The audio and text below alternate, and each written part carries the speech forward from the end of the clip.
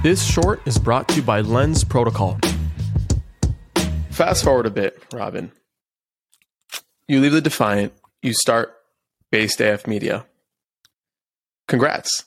Thank you. It's big time. I am now a founder. I'm now a founder. You are now a founder. How does that feel like? No, it feels good. It feels like the natural point to get to. I think all of the things that I've been learning to do and I've been working on over the last 3 years from Harmony, well, even from the vacuum cleaner commercials, to be honest, there is a reason I'll come back to that. But it was all leading up to this point. I always wanted to have my own version of a Web3 property. And I just been able to meet so many interesting and amazing people along the way that it would have been a shame if I hadn't gone this route. As hard as it is, because it is hard, it's been kind of gratifying to see how good the conversations were with the first round of investors, the people we talked to initially to get going with this, to see where we could go with that. And that's been really good. And now all the crazy ideas I have, all the crazy things that I want to do, I'm allowed to say yes to them.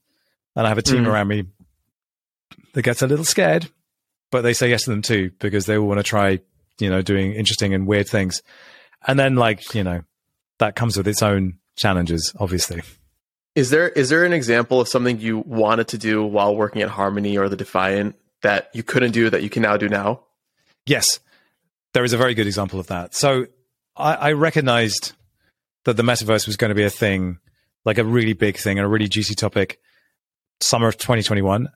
And coincidentally at the time, because it was during the pandemic, there was more of a focus on VTubers and on indie mocap, motion capture. So I was following a guy called Matt Workman, who was building a motion capture studio in his basement, basically.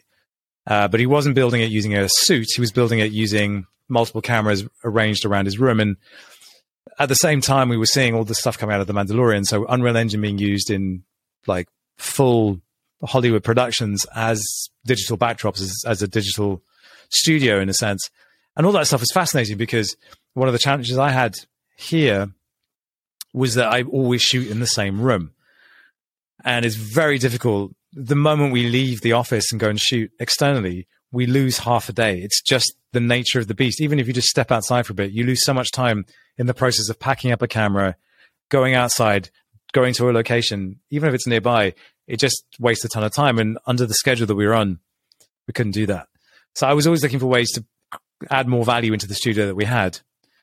Unreal Engine was clearly a tool that was going to be a major component in production in the future. It's a way of transporting you to different places. It's a way of saving money. It's a way of, having a smaller environmental footprint when you're producing. And it's photorealistic and it's all these incredible things.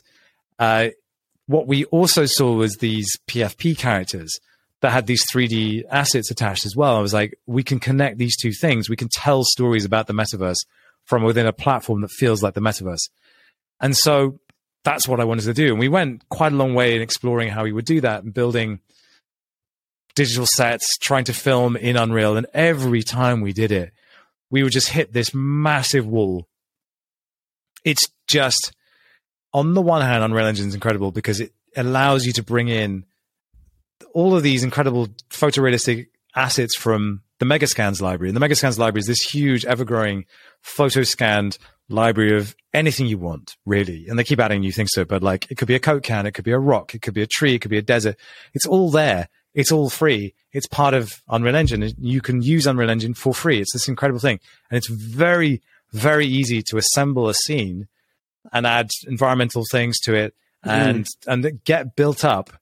But once you start getting into the world of having a character and having a skeleton and retargeting motion capture data onto that character and having that character function in the way that you want it to, exponentially, the world gets a lot harder. So you can't just pick it up and use it, not the way we wanted to.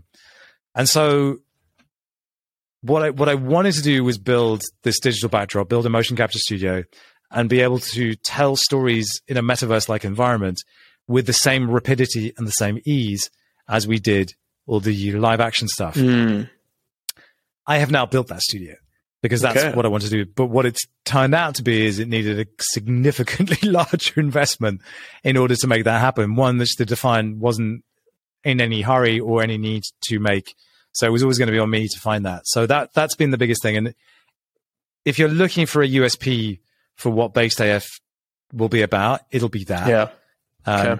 The live action stuff, we're really good at it. Like, I think I can present pretty well. I can make a good kind of funny video of me tripping over my ass or running a marathon in the metaverse and all these kind of things. And that will always be important because, you know, people still need to see real people and real things going on. But the work we're doing to hook up game engines, Web3 native properties, motion capture, and live streaming all together, plus some form of ChatGPT powered environment modeling at the same time, there isn't anybody else doing that right now.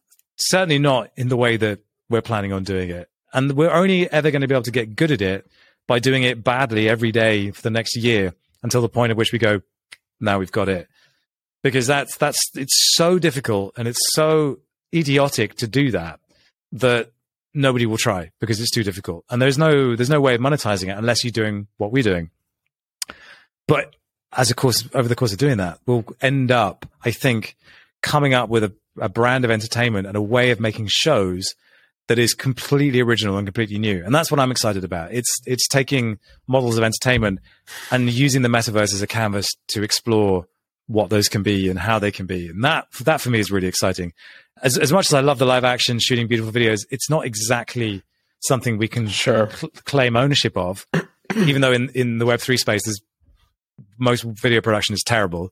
That complete kind of reimagining of how we make stories and how we make particularly live stuff, plugging in music, everything else, that's what gets me up in the morning.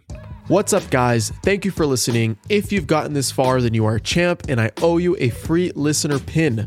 Go to adamlevy.io/NFT, fill in your info, and I'll distribute the NFT towards the end of the season.